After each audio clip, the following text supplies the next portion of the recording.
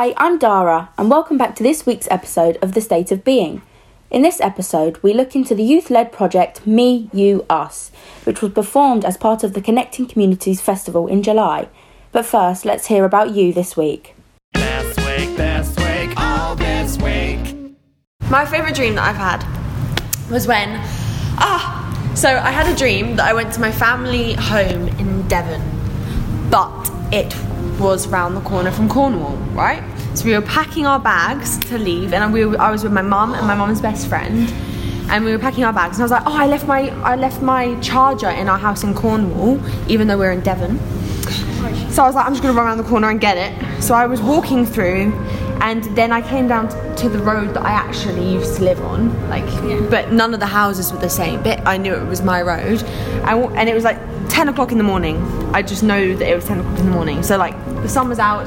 I walk into my house, and my mum is there with her friends, even though she was just in the car with her other friend. They were just like having like a mother's meeting, and I looked out the window and it was dark, and my mum turned to me with like the most serious face. She was like, Shirley's about to die. And I was like, who's Shirley? And I look out the window and it's Shirley from EastEnders.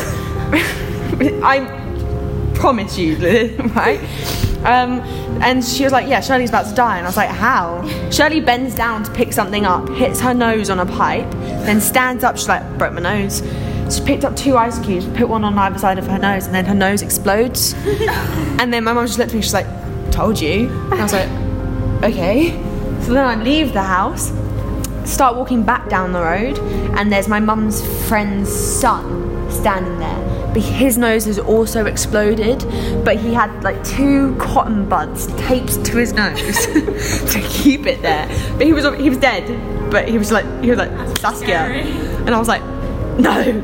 So I started walking away, but obviously you can't run in dreams. So I was like trying to run, and then another one of his friends whose noses had exploded was running towards me. I was like, what is this? My nose is going to explode, I'm going to die. And then I woke up. Okay, so I had this really weird dream one time, and it's like really short, but I was walking with one of my friends, and there was this like old man next to me, and I looked at his shoes, and I said something to my friend about his shoes. They were like old man leather shoes, and then I just tripped over and turned into his shoe, and he lost his shoe, and I was his shoe, and it's a really weird dream. Okay, I had this dream. It was like a 3-part dream, and it's really weird because it continued. Like I had it one night, then the next night, but the third bit is like my favourite bit, to be honest. So there was this one man that came to my house, but then a few of my friends were there, and it wasn't my hallway or anything, but when you open the door that was there, it was what you see when you open my front door, like what you see outside of my house, but it wasn't my like hallway to inside my house. Anyways, so then we had to light this match something to get rid of this man.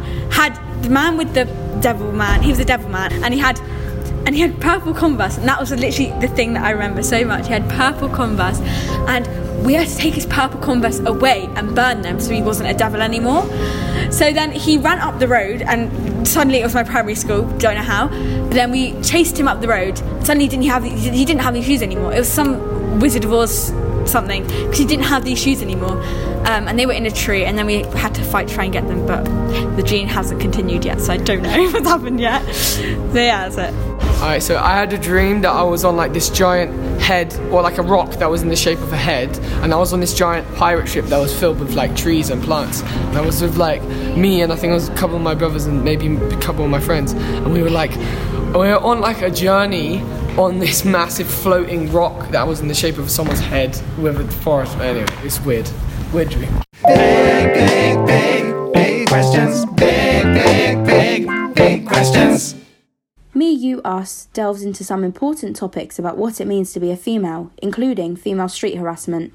Here are some of our young people talking about male perspective on female street harassment. I think in my opinion, I feel women shouldn't have to be scared of the way they dress. Like some women are more comfortable in like revealing more of their body, which is fine, and it's not an excuse, I'd say, for people to then use that and think, okay, they're either asking for it or they're, do you know what I mean? They're not like, it's not an excuse. And I think it's a shame that women have to feel that every time they go out. And it can obviously it happens to men, it happens to anyone really. Like there's always different risks. But I think that specific risk of like being harassed, like I don't know, on a night out or coming home from work or anywhere, it can happen anywhere, even in an Uber. Like it's like you're always on edge, and I think it's just good to be aware of like how people are getting home, or like if you're out with females, how they're getting home and things like that. And I think like it then affects their whole night. They have to be obviously wary of how much fun they have or how much they drink and stuff like that. And then so it's a big thing. Yeah, street harassment. That's a big question. Big word. It links to so much things. Because then it's not even just that. It's like men can ask a lot of females to hold things because they're less likely to get searched by police. Yeah, so they can obviously I could go ask a female like, okay, can you hold this for me? Gun, knife, drugs, whatever it is, and they'll be like either a threatening thing or they just do it because they're just scared. Or I could even so much as that, drop it at like hold this, I'll know what you've done, and then run off, and then they're just scared of whatever I've left them with. That's street harassment because I think men know like they're going to be less likely to get searched, but get stopped by police. And obviously when they do get caught, either they get blackmailed into lying to the police, threatened or whatever, and it goes on their record forever. Like I know people, like I know quite a few people that's happened to got kicked out of school holding knives for a boy or boys or whatever. So I think it's not just the sexual aspect, there's also the crime aspect, if that makes sense as well. But yeah, street harassment. It's quite disgusting because men, I mean obviously not all men do it, but obviously a lot do, and the ones that do, they must not know what's going through a woman's or a girl's, because you know it happens to younger people too. They must not know what's going through their mind when they hear it, because like women walking down the street are always like, they tend to feel a lot more unsafe, and part of that's due to lots of other reasons which again involve men, but catcalling certainly can't help. And there'll be lots of men that are like, oh yeah, but if girls catcalled me, like I wouldn't mind. But that's not quite how it works. That's really not how it works, because like the men that are catcalling women are objectifying them, and men tend to not feel unsafe when walking down the street and there's women nearby, whereas girls walking down the street and there's men nearby tend to feel a little bit more unsafe. So it's disgusting, it's ignorant, and they, like I said, they just don't think about what the women's perspective on it is. Like, men are, I say all men, but a lot of men, especially men that catcall, lack perspective, like at all. Like they look at things from one direction and that's it. They think, oh yeah, I personally wouldn't mind. Yeah, but you're not a woman. You can't have an opinion on something like this. And it's obviously because there's some men that'll be like, oh yeah, I don't catcall, I'll just sort of say something or make a noise or whistle or whatever. It all comes under the same umbrella. It's the same thing. And you might think, oh yeah, but some men say much more disgusting stuff than me, but it's having the same impact. And a lot of people don't realise that. Obviously, like, it's a very negative thing, and obviously it's been in the news quite a lot at the moment. I think there's this tendency among men to feel like they have to almost defend other men sometimes in a way that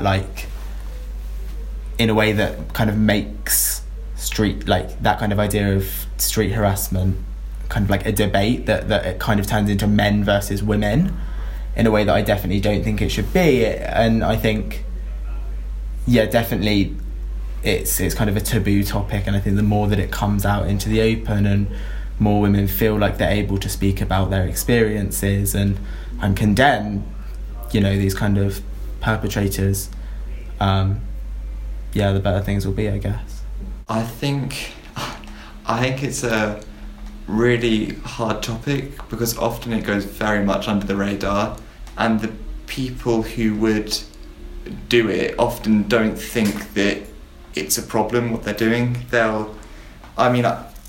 I've heard guys sometimes say that surely it's a compliment when you catcall someone, and I think that's just really not good, because I think what people don't understand often is that there's a lot of almost power at play, which it makes it a lot more like unkind and not nice. I think also it's really hard because often you feel like myself as a male have got no right to talk about it because I don't know anything, and I don't know anything about it because I haven't ever experienced that, and that makes it very hard for me to talk about it.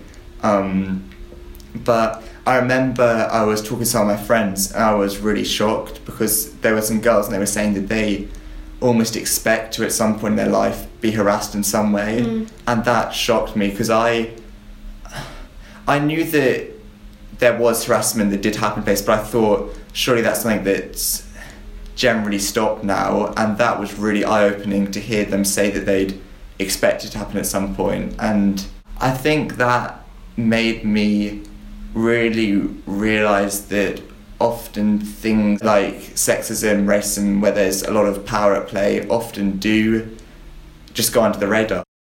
What do you think could be done by society to make sure street harassment doesn't happen? More cameras, so like obviously cameras are always going to help, like on streets or like on back alleys and stuff like that. I'd say there's area watches, like people actually doing stuff, like forming together and making like a change, so stopping things happening like that. Or I'd say even when at the clubs, it's either security checking how people getting home, you know, making sure they're good. And then it comes with like in taxis or Ubers, I'd say cameras in taxis and Ubers as well, just to see, so people feel safe.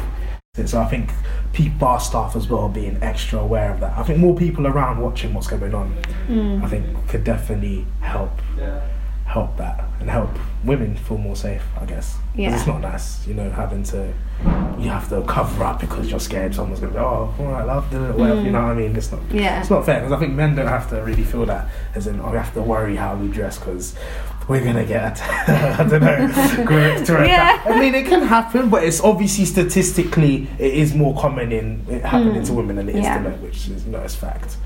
I think there's this big kind of push that for like the cure, the solution to female sexual assault, to be just putting like bigger prison sentences, bigger punishments for sexual abusers. And I don't know if that's necessarily like the best answer, just because I feel like it's very like, you know, it doesn't target things at their cause. I feel like what actually needs changing is the culture and the way in which we kind of bring up our men and the way in which we excuse our men for a lot of things that they do, and also just the general culture of kind of entitlement, I suppose, that exists among men, that they feel not only entitled to women's bodies, but just like entitled to speak and entitled to have their ideas heard and entitled to get opportunities, in a way that entitlement can often lead to the idea that, oh, I can also be entitled to a woman's body because I have that entitlement to these things. So I think that's something that definitely needs tackling. It's very important to educate people how that's not okay. You know, I think it's very important to educate, you know, sons and daughters, but like just to educate them from young, like this isn't okay just because someone's dressed a certain way. Some people can feel empowered, some people feel like they feel more comfortable, just like that's fine, and it doesn't mean that's. So I think it's more important to educate, but for things to happen quicker, I think it would be probably top down, like laws, and then just like I think that would be quicker. That would be a quicker response. But then while that's happening, the educate needs to start. I think definitely, like teaching.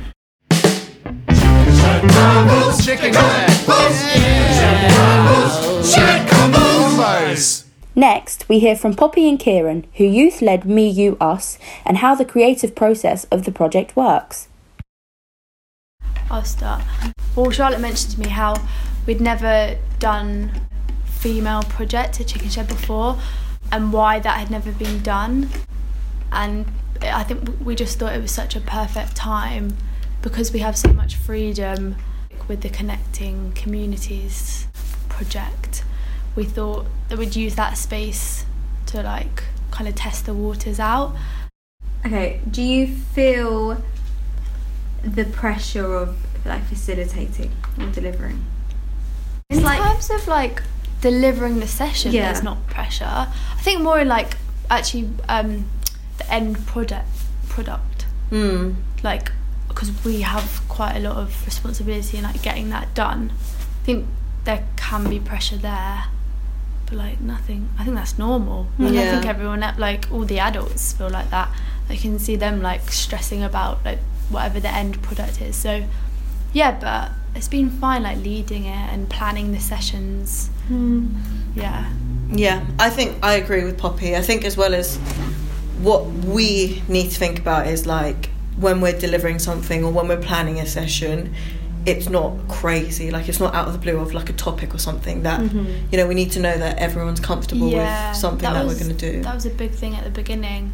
Like based on that, then find the topics that you want, well, the group wants to speak about, perform. We kind of like started with some topics, and then the ones that they kind of really like had a lot to say on, we kind of followed that route, like a lot of like the street harassment topics, just because people did feel passionately towards it. But also not even in like terms of topics, in terms of like, do people want to do like songwriting and stuff? Like we follow their talents and stuff. Yes, definitely. What we did is really cool actually. We had like a, what do you want to do at the start of, you know, so like when we first started on Zoom, we asked them, what do you think you want to get out of this show? What are the things that you want to be pushed at? What other things do you find challenging and you want to do more of? Then we asked them again when we got back into the building. So it feels like everyone's show. Lovely. What topics have you covered? So we've done street harassment, we've done feminism, we've touched on like image, like we've done like pretty hurts, like yeah, so like how you see yourself, but also like more of like the empowerment stuff, also like the education side of it, and also like sport at school as well, like division. Has there been any topic that you've spoken about that's been quite challenging to talk about? There was that one, it was when, remember the murder of that Sarah Evald? I think it was the week of that, like we spoke about it in that Zoom, and there was like a younger girl, she found it hard as well, but like by the end you could just tell everyone was just like, it was hard, it was deep, it was deep. Very like it was needed, but it was quite it was just, I think everyone just felt really like, it made everyone feel closer because everyone was like connecting with each other with that vulnerability that, you know, everyone felt. But I think they were just, like everyone was just a bit scared as well. Like a lot of the younger girls were like, oh, I didn't even think that would, like, you had to think about like going on the bus or train at night on your own, and it just made them scared. And then other people were sharing like their stories of like kind of like street harassment, and then like for the younger people that, like they're not that young, they're like 13, 14, but that I think they were like, whoa, like we didn't know that happened. So that was quite hard, but I think we did need a conversation like that. So what do you hope people would take away from it, whether it's the girls in your group or the people watching the event? I would say it's not the end. Like, we've come so close, but we've still got a lot to do, and it's not spoken about a lot.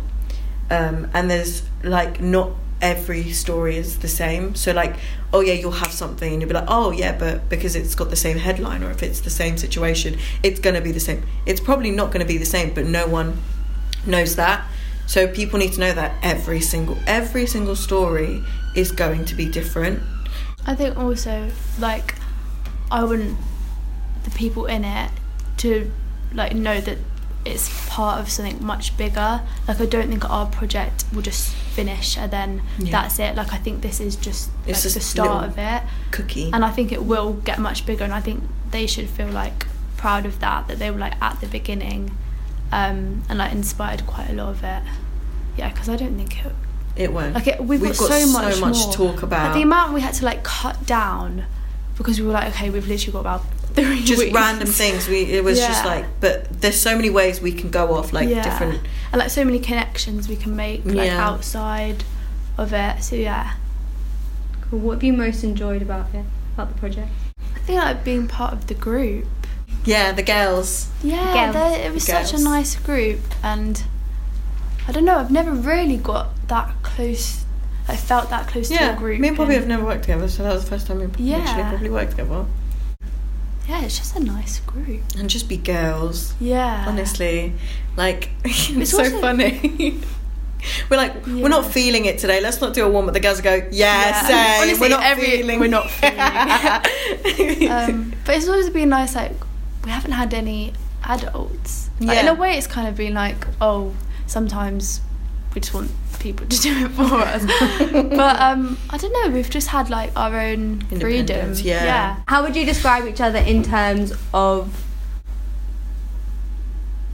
maybe that's the wrong thing to say. Delivery. Yeah. Like, us two working together. Like, what's one good thing about each other? Yeah, you go first. Well, Poppy's very, very intellectual. So she's got that, like, the calm side of her. Whereas I think we are very yin and yang, which is really nice. So we're not too crazy. When we're both there in the room, it's like the right level. Do you get what I mean? You're very, like, calm and, like, everything's under control. Maybe inside you're feeling like it's not. Thank you for that. Kieran, you're very on it.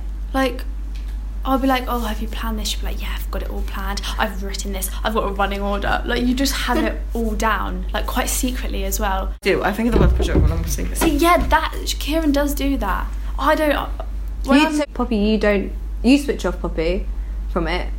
Like, I have to sit down and think about it. I can't think about it, like... if I see something, I'll think about it. Or, like, if I know something that's happening. So, like, if I have something planned for the week, I'll be like, okay, I need to do this, this, this, and this. Oh, what have you discovered about yourself through doing this? Well, I already knew that I was very passionate towards it. But just hearing, like, other girls' stories and, like, what they say just makes it, like, even more worth doing, because you're like, oh, like, yeah, it's not just me that this happens to, or this, like, I don't just think about this and get angry about it, it's other people, and that's why we should do it. And there's literally there's under 15 of us in there, so imagine how many women we spoke to. Like, everyone will have something to say. I've learned that I can actually deliver. Like, I was before everything, I was like, I don't know if I can do it by myself, like, with obviously Poppy and Maya and stuff, like, you know, actually getting a show together with everyone. But that's really, like, I didn't believe in myself then, but now I'm like, oh, we can actually do this. Like, we were stressing before, we're like, oh, we don't have enough material and stuff, but thinking about it, it's like, we've actually got a good amount of material, and we did that, all of us, together. Brilliant. Thank you. Thank you. For this project, Maya wrote a scene that had a prominent impact on the audience. Here she goes into a bit more depth about it. The scene I wrote for Me, You, Us is based on school culture, specifically the conversations that happen in the changing rooms. The topic that was spoken about in the scene was portraying differing opinions and attitudes on harassment and sexual assault within school. I wrote one half based on the perspective from teenage girls and the other half from teenage boys. Both scenes interlink through the same story told from two sides: the victim of harassment in the girls' changing room and the perpetrator of harassment in the boys' changing room. As a cast, we knew that sexual assault was important to talk about in order to begin a show focusing on women. We were having discussions and we found many similarities in our experiences, so we decided to build on that through a workshop. The workshop was improvisational. We started off with the topic and decided that the setting would be the girls' changing room after PE. We began free-flowing conversations and it grew from there. We thought it would be interesting to reenact it as boys to see the shift in attitude. It was an interesting approach to have girls embody boys' behaviour and mannerisms and show a completely different side to the same story. My inspiration stemmed from this workshop, engaging in other conversations, and my own experiences of school and lad culture. My intentions of the script were to engage, to educate, to reflect, and to question. I wanted the audience to see the differences in how young girls view sexual assault versus how young boys treat it. I wanted the audience to be able to identify similarities and to reflect on their own experiences. Initially, as an audience member, you're going to find the joke within seeing girls act as boys, but then realise it's not a joke at all. It's the reality for many young people at school. One piece of advice I would give for writing a successful piece of script or scene would be to remain honest and authentic. In my opinion, the best pieces of writing come from genuine thoughts, feelings and experiences. Don't be afraid to be open. Good theatre and writing comes from the heart.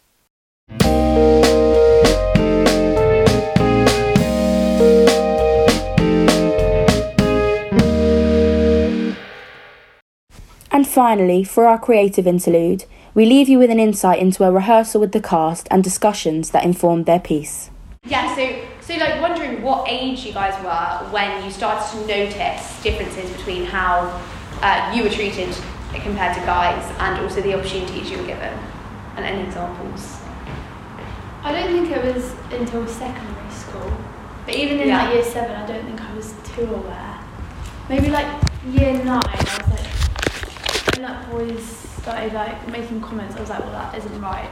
And then I look back and I'm like, well, why couldn't I play football in, like why was there no girls teams in primary, like for any sport, like even like netball there was no teams.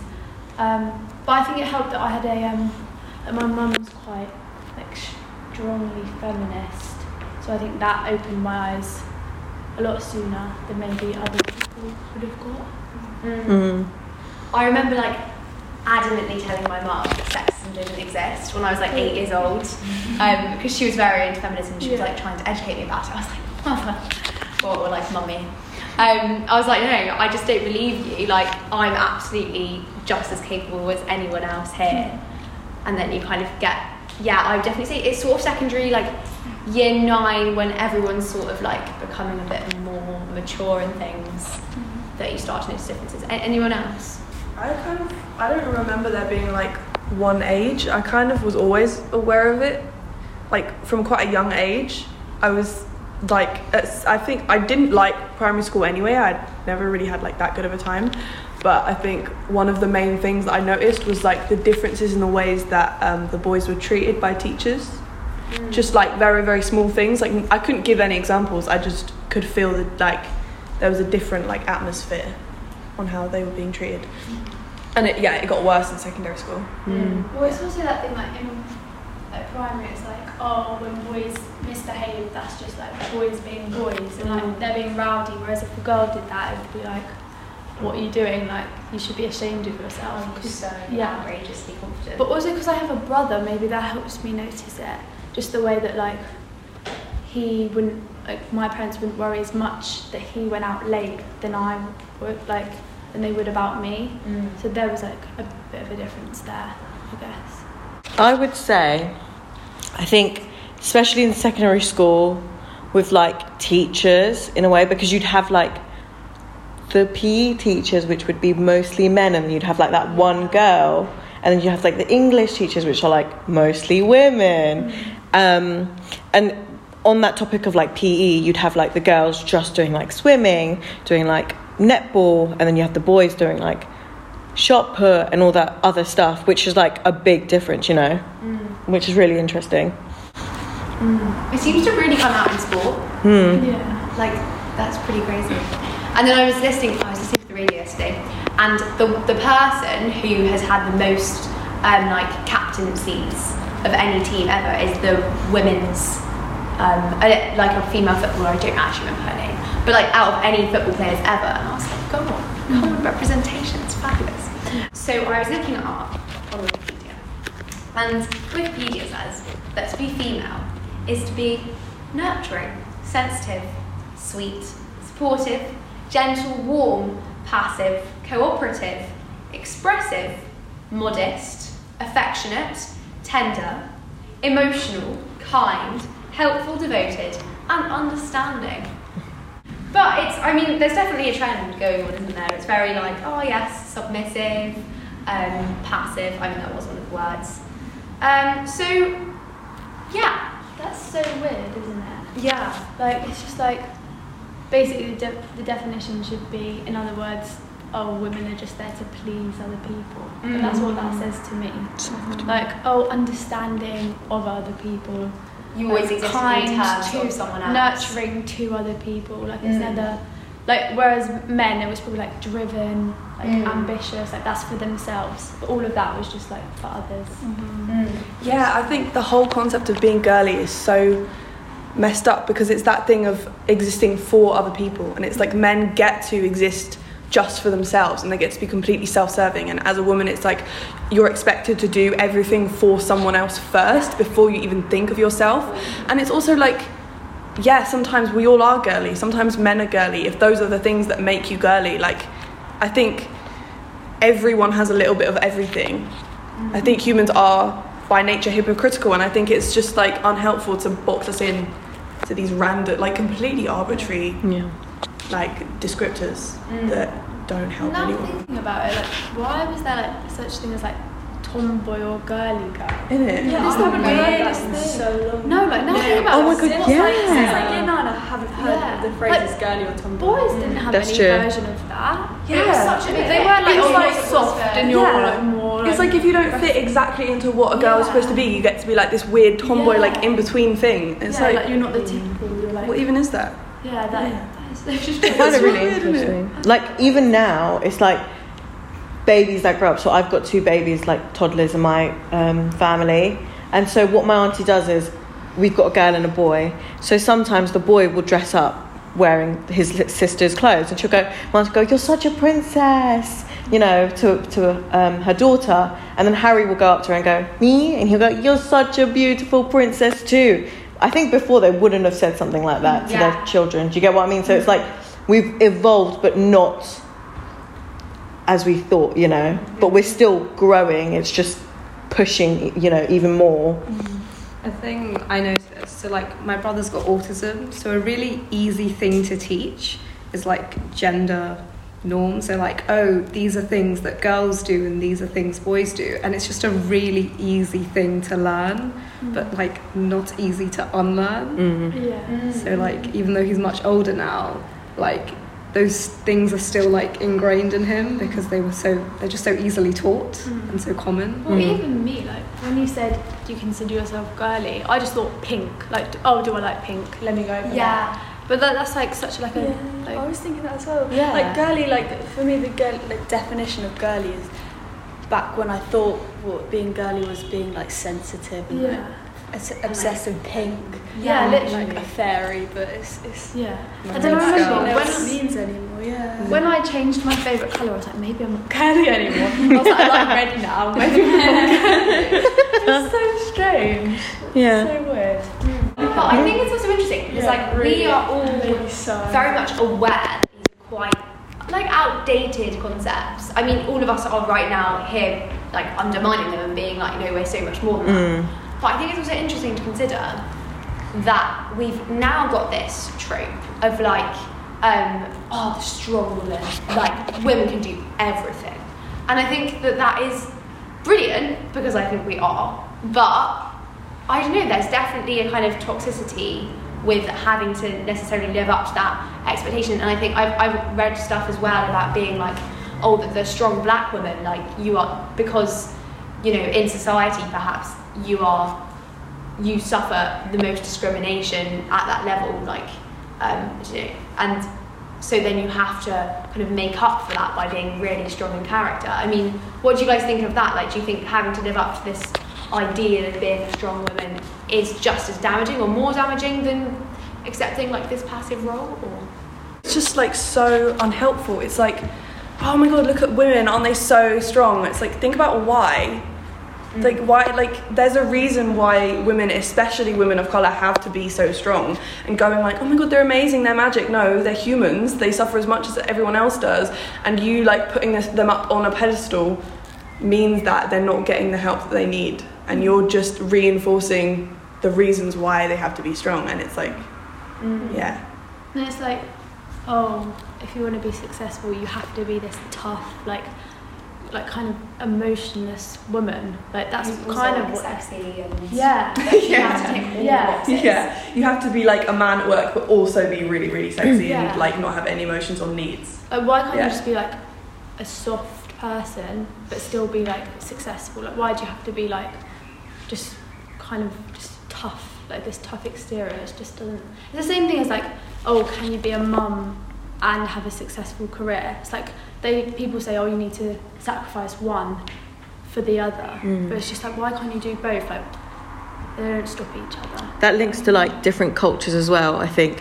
Whereas being sexy and being successful, whereas in different cultures, if you're seen as being sexy, you're like, shame. You know, you shouldn't do that. You know, Anushka, do you feel what I'm feeling? Yes, a little bit. You know, maybe even B, when your mum grew up, you know, with the traditions. So it's like, still we've come so far, but we're still falling back on that. You know, what is it called? Like a safe. You know, it's safe. We don't want to be pushed sometimes. You know, especially with like, not us, but like our family. You know, mums, other people, grands, you know, they've known their tradition, so they would just want to grow that tradition, but they don't understand that while we're growing, we're changing as well. So that's really interesting as well. No, I think it's interesting as well, like, bringing in other cultures and the ideals of femininity. And there's also this sort of like this Western ideal of feminism that is quite kind of, well, very, very whitewashed and completely not intersectional at all. I don't know, and then that's also evolving. The thing is, it's difficult to like put people and things into boxes, but then also you're right, like sometimes it's easy to just be like, okay, I'm just going to tick this box. You know, actually I want to be successful, so let me just do all those things that this person is telling me I should do. Fun fact, if you want a little fun fact, up until the Black Death in 1348, like the Middle Ages one, the idea of womanhood wasn't actually a thing. You were just known as a maiden, a wife, or a widow. So you weren't even a female. You were just a maiden, a wife, or a widow. So go to the left of the room if you consider yourself a widow. So that was your question. Yeah. Are you a widow? I'm single. That's all I am.